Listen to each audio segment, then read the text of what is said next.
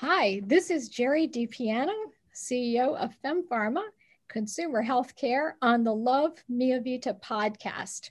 Welcome to our listeners and to our special guest, Dr. Vonda Wright. Dr. Wright is an extraordinary professional and orthopedic surgeon, and we are so excited to have her with us on our podcast today. And Vonda is going to be sharing some important information on what we as women should be paying attention to with respect to our musculoskeletal health, particularly when we reach the age of 40 and beyond.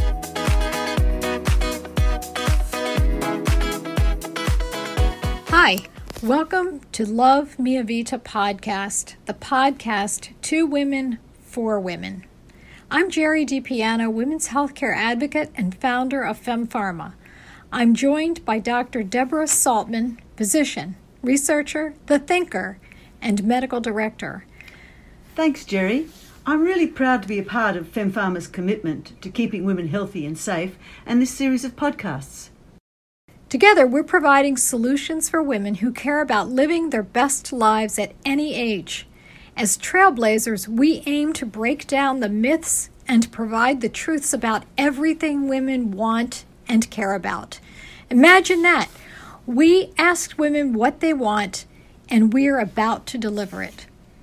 By the way, we hope to entertain you, and that's no BS. Over the coming months, we'll be speaking with experts about topics that matter, mental and physical well-being, and what more could be done. We will push our experts to give you answers that are real. So send us your questions, and here's to loving our lives. So Vonda, welcome to the Love Mia Vita podcast, and perhaps you could share with our listeners some of your distinguished background.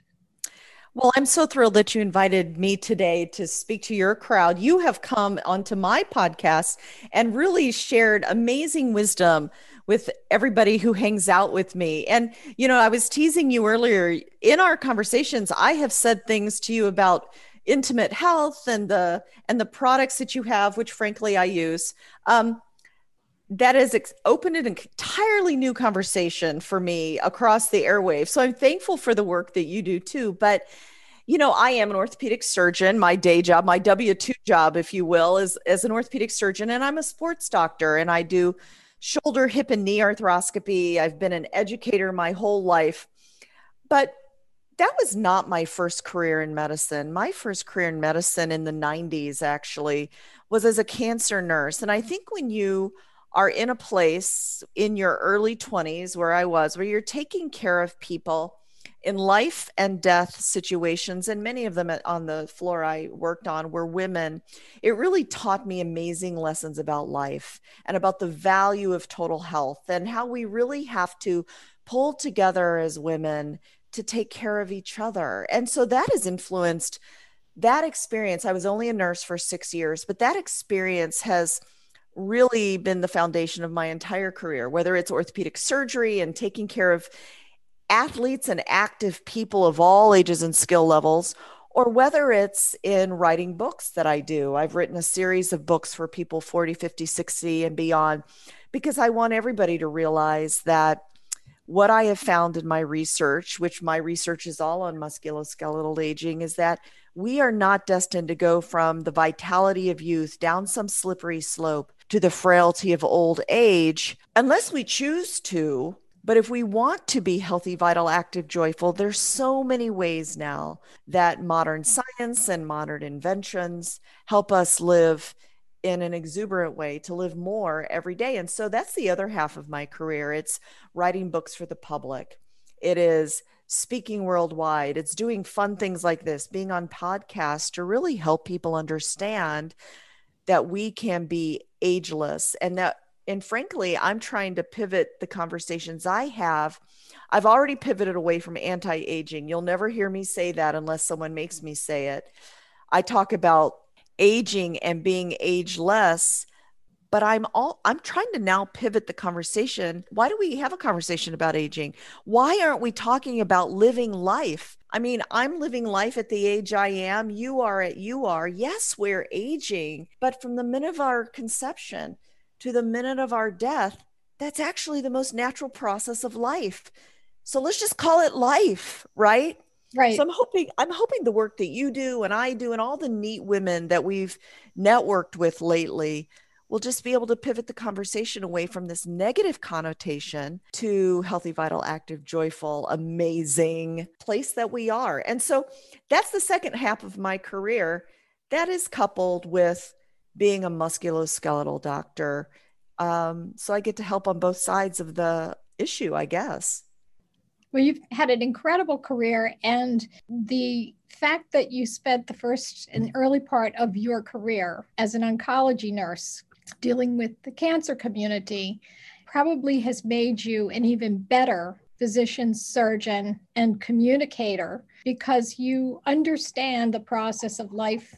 We think of cancer as a chronic illness. No longer is it a death sentence. Yes, unfortunately, there are some cases where individuals will reach the end of life sooner rather than later. But for most individuals, it's living with cancer. So it's important that we communicate, and it's important that we think about an integrative approach. And that's really what we're talking about here is how do we integrate health and wellness into our lives at any stage of life? And women and men both experience declines in hormone levels that have an impact on the overall ways in which they live their life. But it's really about the exuberance of life and how we live life exuberantly. I think it's important that we start this conversation with, yes, let's talk about some of the changes that we can expect in our 40s, 50s, 60s, and beyond, and what those implications are for living our best life, for living mia vita, your life,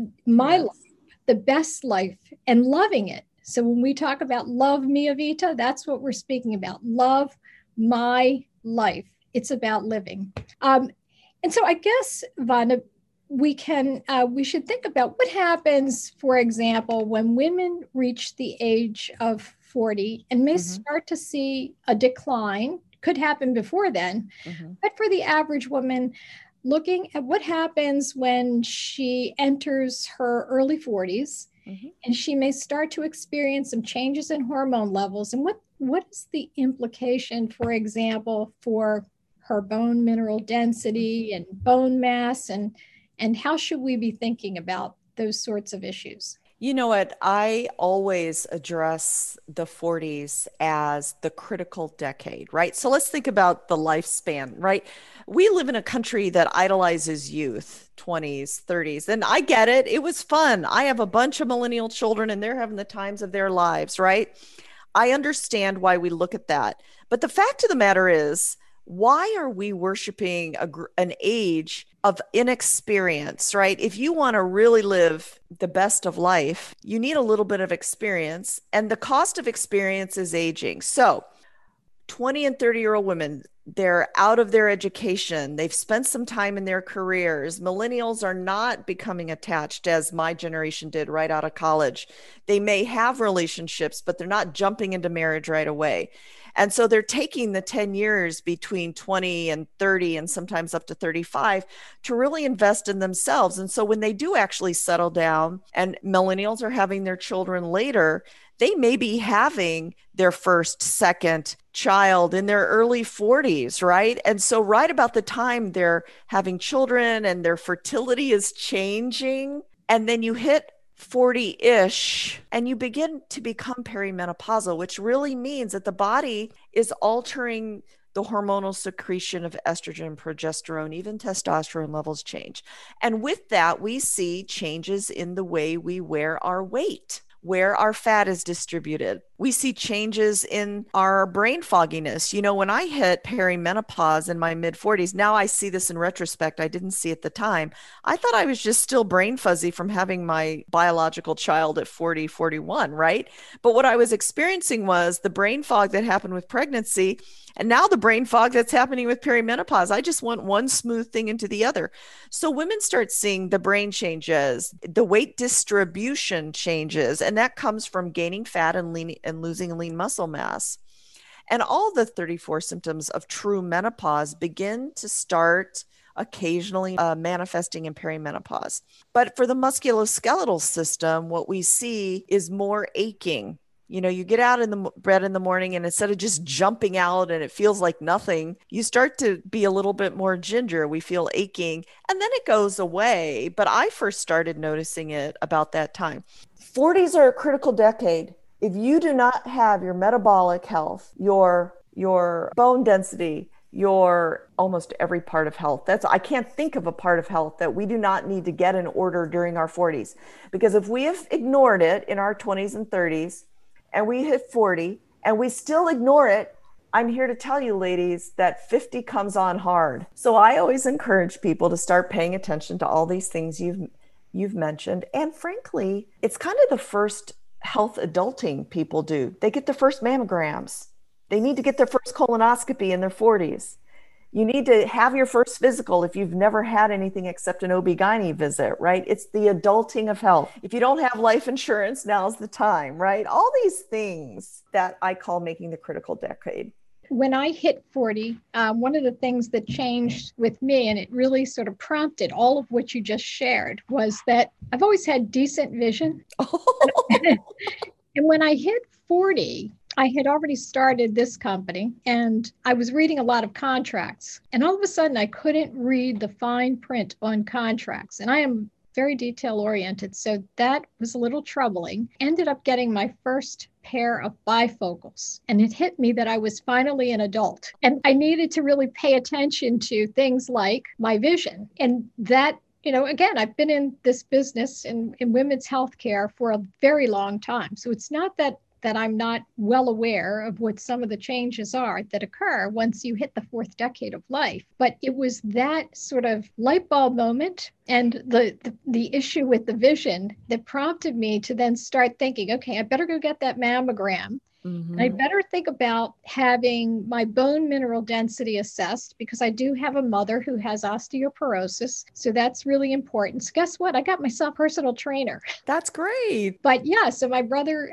who is an exercise scientist, said, listen, you need to start thinking about these issues, your musculoskeletal health. And I thought, well, wait a minute. I danced. I danced ballet for many years. I've always run. I've been physically active. He said, you need to think about shaking up those activities a little bit. With all the work we've done in my research line on musculoskeletal aging, there's a thought that there's really nothing you can do about this, right? But the fact of the matter is we've proven in our studies and many other researchers that were doing work at the same time we were and have come after us have proven that our bodies will rise to the occasion of the stresses we put our bodies up against. Now, I don't say stress in a negative way. And I wanted to go back a little bit. The way I describe 40s as a critical decade, may have come off really negative. In fact, I think it's one of the most positive times in our lives because we're finally progressed in our careers. Hopefully financially, we're more stable than we were when we were 20s. And we have the opportunity to adult in a very positive way. But we will change inevitably. But there are things we can do about it. For instance, most women that I talk to or look on Facebook groups that I'm involved in, we hate the midlife or the 40-year-old muffin top, or we hate the jiggly. And, frankly, women ask me, what can we do? Well, many women or men are talking about weight loss at this time, right? We're getting jiggly. Let's lose some weight. I would rather reframe the conversation in, let's build some lean muscle mass. Not only is muscle more metabolically healthy, but if we're just focused on losing fat, we will lose muscle along the way. But if we focus, for instance, on changing our body composition and maintaining our lean muscle mass, because it's actually more healthy for us, that secondarily will help us control the jiggliness that we loathe, right? So people, I try to boil down to what is the minimum viable product we need for healthy 40, 50, 60. Well, number one, if we're going to prioritize, is let's build some lean muscle mass, because that affects everything. So we got to lift some weights. We got to climb some stairs. We got to do some heavy lifting, if you will, whether it's around your house or truly in a gym. Let's build some lean muscle mass. And that also helps your bones. You had mentioned we need to be concerned with our bone density. One of the studies that I formed a group called PRIMA, it's called the Performance and Research Initiative for Masters Athletes. Two of the studies we did was on bone density. And lo and behold, we found that high impact exercise, and I sometimes describe it as bashing your bones, although people smile when I say that. But literally what I mean is all mobility is good. But if you have a choice and are capable, we need to jump up and down. We need to run. We need to stair climb. How about some jump roping? How about some plyometrics if we can? If we can't, then building lean muscle mass is a great way to build our bones. But if we can, let's put some impact across our bones. So knowing that baseline is super important too. You mentioned having, seeing perhaps someone other than your gynecologist, but seeing someone that, whether it's an endocrinologist, if you suspect you may have osteoporosis, to really get that baseline when you hit the fourth decade, so that if they're recommending that if you have osteoporosis, for example, are you more prone to vertebral fractures of the spine or the wrists? So if you're doing your plank and you're doing your planks incorrectly, or you decide to become the weekend warrior and you've never run, but now you want to get into running, does that predispose you to some other injuries that may then impact you later on? So getting that assessment and that baseline, what are your thoughts on that? So I think that knowing baselines is really important. And it's not only what your bone density is, but you bring up a good point that it's part of the physical exam is getting your past medical history. I mean, we need to know if women in your family are all succumbing to breast cancer, because breast cancer it's not always, but can be hereditary. Osteoporosis also tends to run in families, right? It's not only behavioral, it's genetic. So knowing a family history, doing a deep dive, asking your relatives, how was your menopause? Looking at the fractures that happen in your family, those are all clues to your future. Now, here's the good news.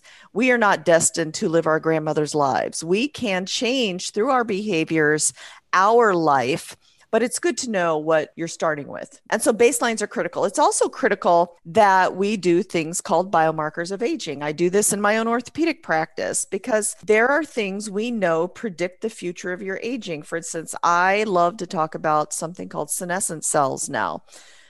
We can get into that. But having high levels of senescent cells, which are part of aging, can predispose you to increased cancers and more pain. And so we try to get rid of a certain percentage of those, or things like NAD plus, which is an energy store in your body. So that kind of baseline labs, not only knowing your liver function, your heart function, but some of the biomarkers of aging are important. Now, I know many people are probably thinking now, okay, got it. I can get a mammogram order from a doctor. I can get a bone density order from a doctor. I'm probably going to be able to get labs if I ask for them. But who am I going to go to? Well, I encourage people. It's a tough world out there for doctors right now because insurance companies give us about 7.5 minutes to see you, which is not what you deserve. That's what is paid for, frankly. So what I encourage people to do is, if you cannot get all the comprehensive care from your very good PCP, sometimes you need to seek out other sources. You may need to decide not to invest in the stereo or the very expensive luggage or purse, and invest in a concierge doctor who can spend more time with you. I mean, I think it's about priorities, right? And it sounds a little strange when I say it out loud and people look at me Like, are you kidding me? I'd rather have the expensive car than an expensive doctor. But I'm going to tell you, no, that is not right, because the car will not make you live longer or more healthily.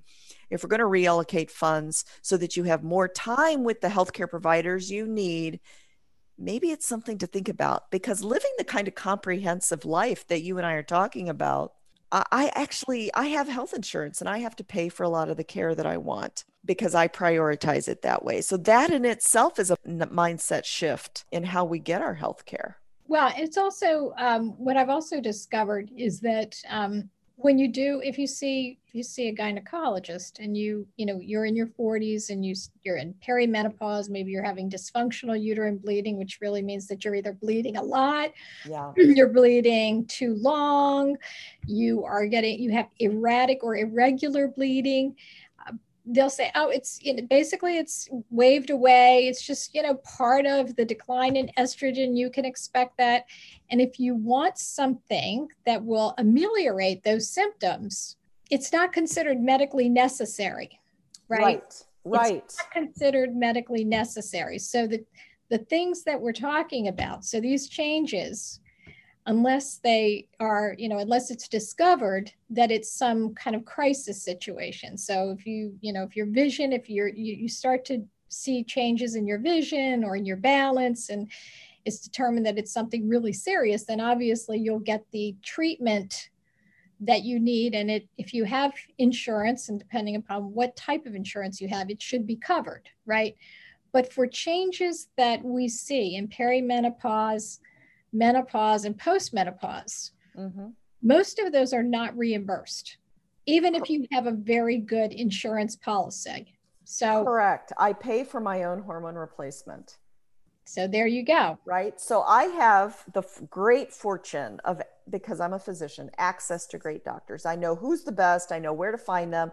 I have one of the best gynecologists in all of Atlanta, but it is still not covered.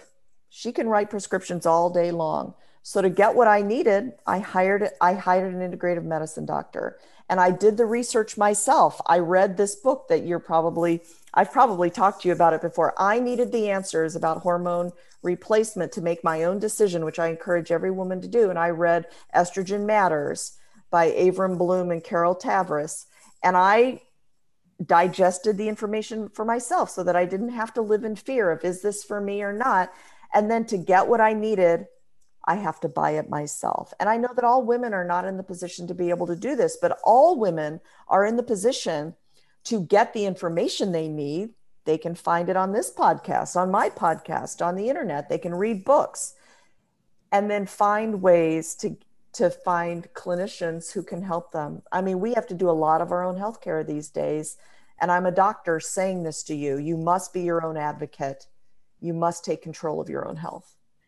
You absolutely must do that. And again, we've both been immersed in this, you as a physician and a clinician and a surgeon. And in my case, it's as, a person who has spent years developing drugs for women's health care, first in multinational companies and then in small pharma, biopharma, and now in consumer health. And when we think about consumer health, we think about ways in which to use integrative, non-prescription ways in which to address each symptom, particularly in our case in the 40s, 50s, and 60s. Mm-hmm. So one of the things that we look at are, how do you take responsibility for your own health and wellness? It starts with the baseline. We talk about becoming your own advocate and finding a practitioner that is willing to spend time with you. Could be an integrative medicine specialist, could be a concierge doc, could be a nurse practitioner in women's health care who's willing to do some conversation with you about some of the topics that we've been discussing.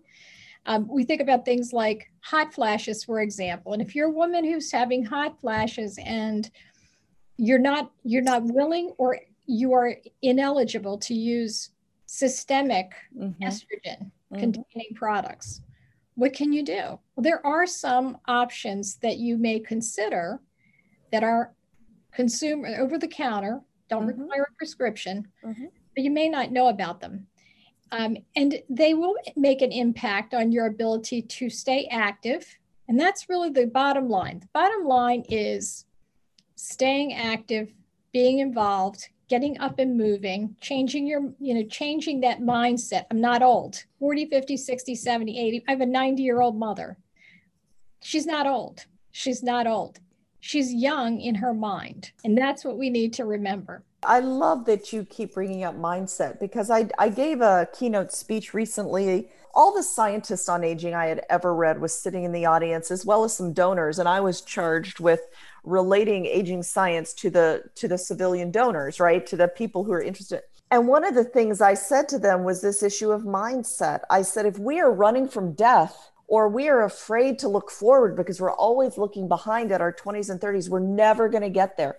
So I'm so pleased that you keep coming back to that it's, yes, there are so many physical things we can do. There are so many interventions now that the science has caught up. Your own science, the products that FemPharma releases, the science is caught up, and there's so much more to do.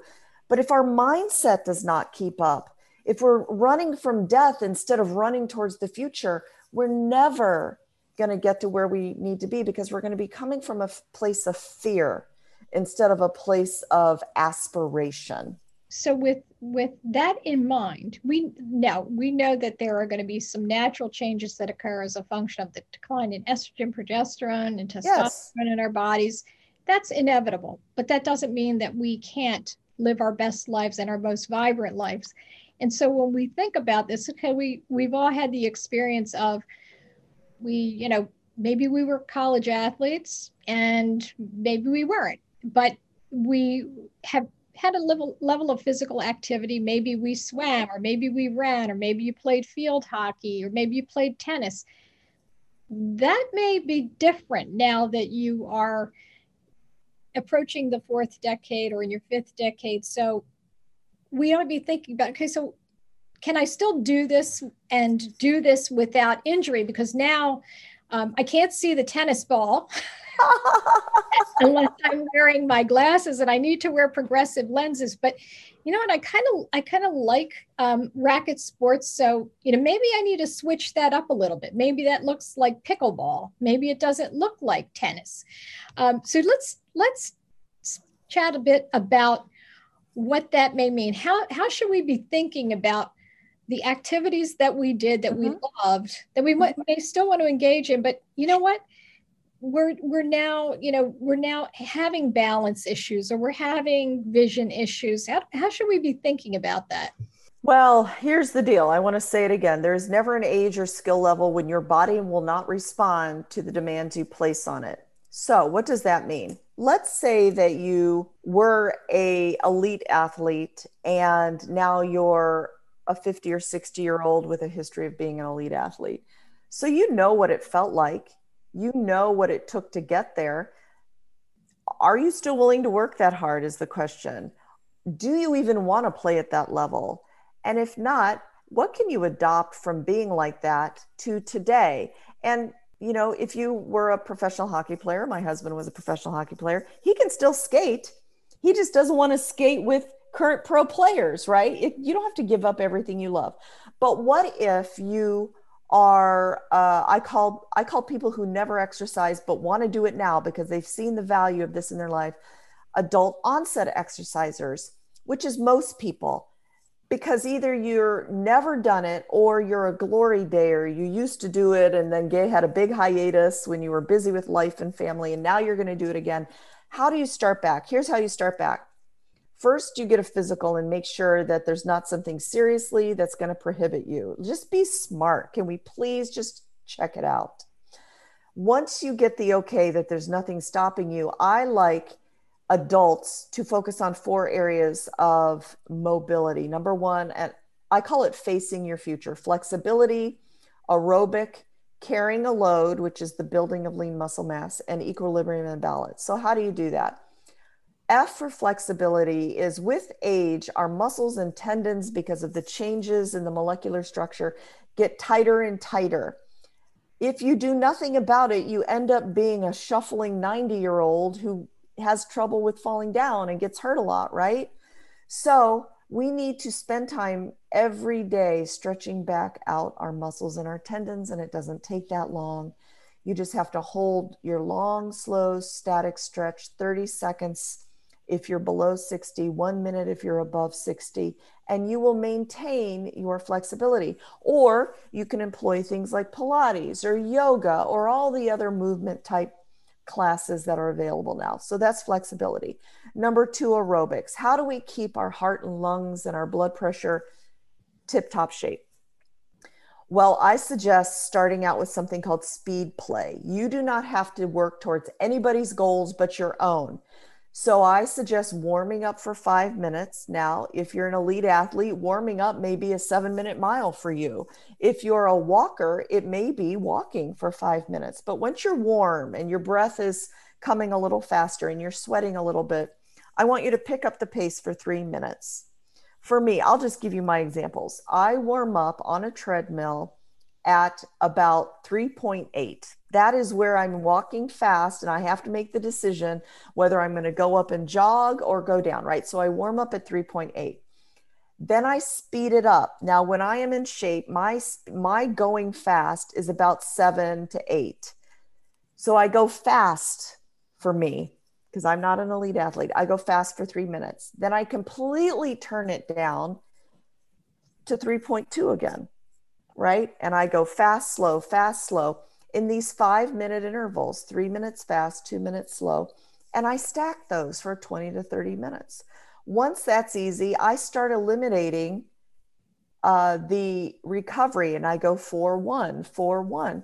And you never have to go completely to running. In fact, intervals, high intensity intervals are a great way to speed up the way your body's metabolism is working and to get an afterburn. So that's flexibility, that's aerobic. Don't have to do it on a treadmill. You can do it on a rower, a stair climber, the street, light post to light post. C is carry a load. I specifically didn't call it weightlifting because I think you can lift anything, whether it's your grandkid, whether it's your own body on Bosu balls, you can use anything, but you must build lean muscle mass. And finally, equilibrium and balance, E, FACE. You can totally retrain your balance. You do not want to be falling over from a standing position, but I have lots of patients that do. They just get off balance and fall. You can retrain your balance by brushing your teeth on one leg.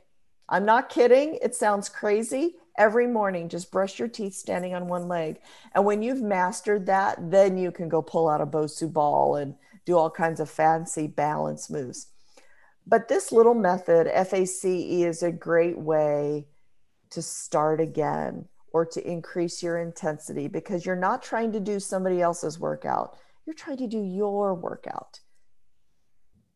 I think that's super important because there are going to be folks listening, women listening to this podcast, and they're going to come from all different walks of life, from family situations that may impede their ability to go for that long run through a park. They may not even have access to those, to facilities. They may not have access to a good pair of running shoes. So the equipment that they have is right here, right? It's their body, right? Their 2 legs, their feet, their arms. That's right. Right.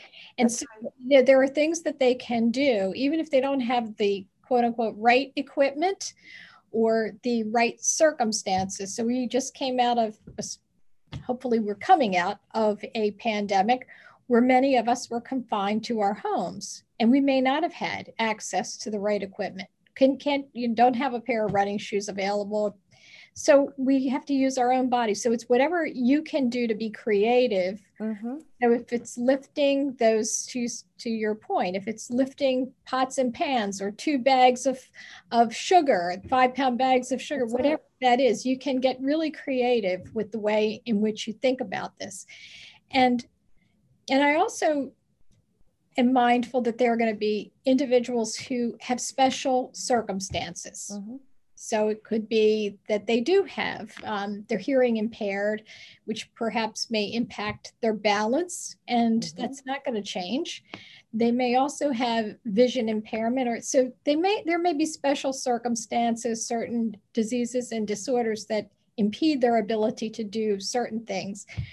But even sitting in a chair, we can do certain exercises, and perhaps that's another discussion. How does someone that has special circumstances thrive in the face of that, in those special circumstances? Well, you know what? I think that it's a great thing you bring up. For instance, the very first research that I ever read on increasing fitness in older people where it was actually done by a researcher called Fia Tarone, who did the studies in 90-year-old nursing home residents, and all they used was a chair. And getting up and down from a chair, if you're not strong, is actually quite a struggle, right? You have to put your arms on the sides and you can't just stand up. So imagine being put through a regimen of 10 chair sits. And then when that's easy, you do 2 sets of 10. And when that's easy, you add a pound of sugar or you add whatever you have in their house. Do you know in that first series of studies that the functional fitness of those 90-year-old nursing home residents increased more than 150%. So they can get up out of a chair. So here's another example. In my home in Atlanta, there are 17 stairs going from the first floor to the second floor. I was gone all summer and I did not run up and down those stairs 62 times a day. And when I went back, I noticed that my knees hurt a little more going down the stairs because I had not used my 17 stairs in my own house to keep my quad and my rear end strong, right? So it doesn't matter if you don't have access to a gym. You have a street, you can go mailbox to mailbox. You probably have stairs. You can go up and down them carrying whatever you have in your house. You can use your own body weight, and you can use your sink to hold on to as you're increasing your balance while you're brushing your teeth, so that if you're hearing impaired, you don't fall down, or your vision is worsening like mine is. Like, I'm in the same boat you are. I now wear bifocals. To stay safe, you don't have to go somewhere fancy or have an exorbitant membership. You just need a mindset that you are worth the daily investment in your health. You have to believe that you are worth it, or you're never going to do anything. So we joke, chatted about my mom, who's I 90. She has 9 lives. She's had, just for those listeners who think, oh wow, this is only for women who are healthy and they don't have any issues. So my mom has had cardiovascular disease. She has had cancer, and she has also had several autoimmune diseases. Wow. She's 90 years old. She has persisted through all of that, through the loss of a husband over 12 years ago. And she, during the pandemic, was confined to an assisted living facility where she got up every day. And the only thing she could do with her mask on was to walk the hallways. And she did so every single day with her walker. Every day, walked the hallways with a walker for 30 minutes a day. So it is a mindset, because as she said, yes, I don't want death to come too soon, so I'm going to live. I love your mindset. This is one tough lady. So for those listeners that think, oh, I'm too old or I'm too frail, there are things you can do to gradually make your way through even the later decades, even through the 70s and the 80s and the 90s and beyond. But for those of you that are 40 and 50 and 60, it's never too late. It is never too late. Adjustments, but it is important to think about your musculoskeletal health at this pivotal point in your life. Mm-hmm.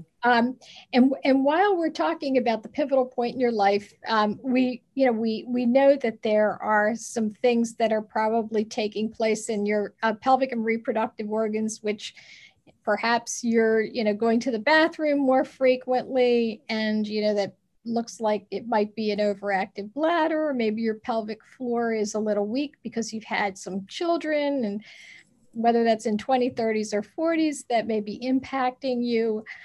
You may have vaginal dryness or vulvar dryness, and when you sit on that exercise bike, you may notice that it hurts a little bit more, or you feel like you have to urinate because you're putting pressure on your pelvic floor. There are things that we can do to help you to continue to exercise and to be active without worrying about those consequences. So there are opportunities for you to deal with those kinds of symptoms and not let it impact your ability to get out there and walk or run or lift the 10-pound bag because, oh my goodness, it's so heavy that I feel like my bladder is going to start leaking. Right. So there are things that can be done to help with those kinds of symptoms. You don't have to feel that you are either alone or that, as Kelly Casperson says, you're not broken. That's right. I love that. I love when she says that. And I think the point you make is so critical in that you do not have to tolerate all these things. There are interventions, there are products, there are other women to talk to. And I would just encourage everyone that's listening to pursue your own health and well-being and the way you feel in the same way you would pursue it for your children or your spouse or your own parents. You would not sit back and let bad things happen to them. But we as women tend to take care of everyone except ourselves. So what you're suggesting, Jerry, and I just love, you must pursue all these options with the same passion that you would do it for people you take care of. Absolutely. We just did a podcast a few weeks ago on sleep and sleeplessness, and women tend to be worrying needlessly, ruminating. And so they lie awake thinking about everybody else but themselves. Yeah.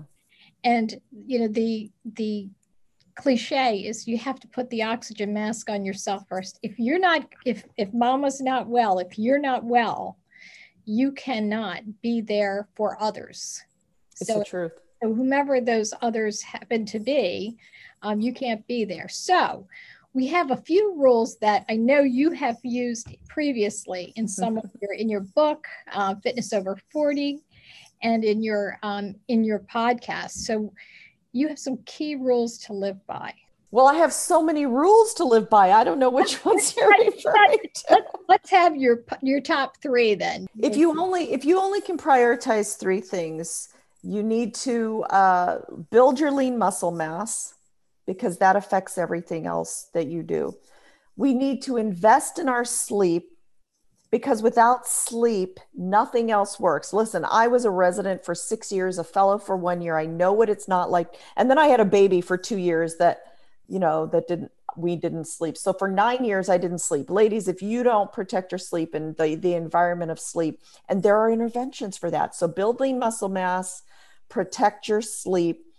And, there's so many others, but I want to tell you to decrease the added sugar in your life. It's going to make a world of difference for your musculoskeletal system. I want you to figure out your position on hormone replacement, those two things. But if you make me choose lean muscle mass, protect your sleep, and I want you to stay connected to smart, savvy women, because frankly, I believed at one point I was a rock, I was an island, and I didn't need anybody. And that is so not true. To live vibrantly throughout our lifespan, we need the connection with other people. So prioritize those three things. Thanks. Good rules to live by.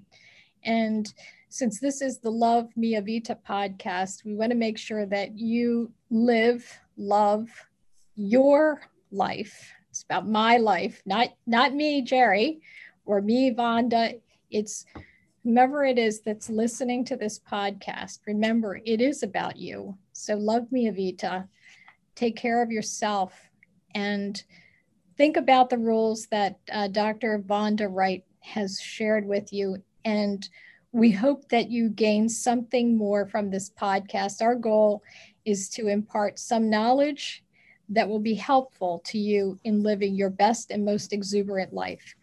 So thank you, Dr. Vonda Wright, for being my guest. Vonda, it's always a pleasure to see you. Thanks so much for having me. It's always great to talk to you.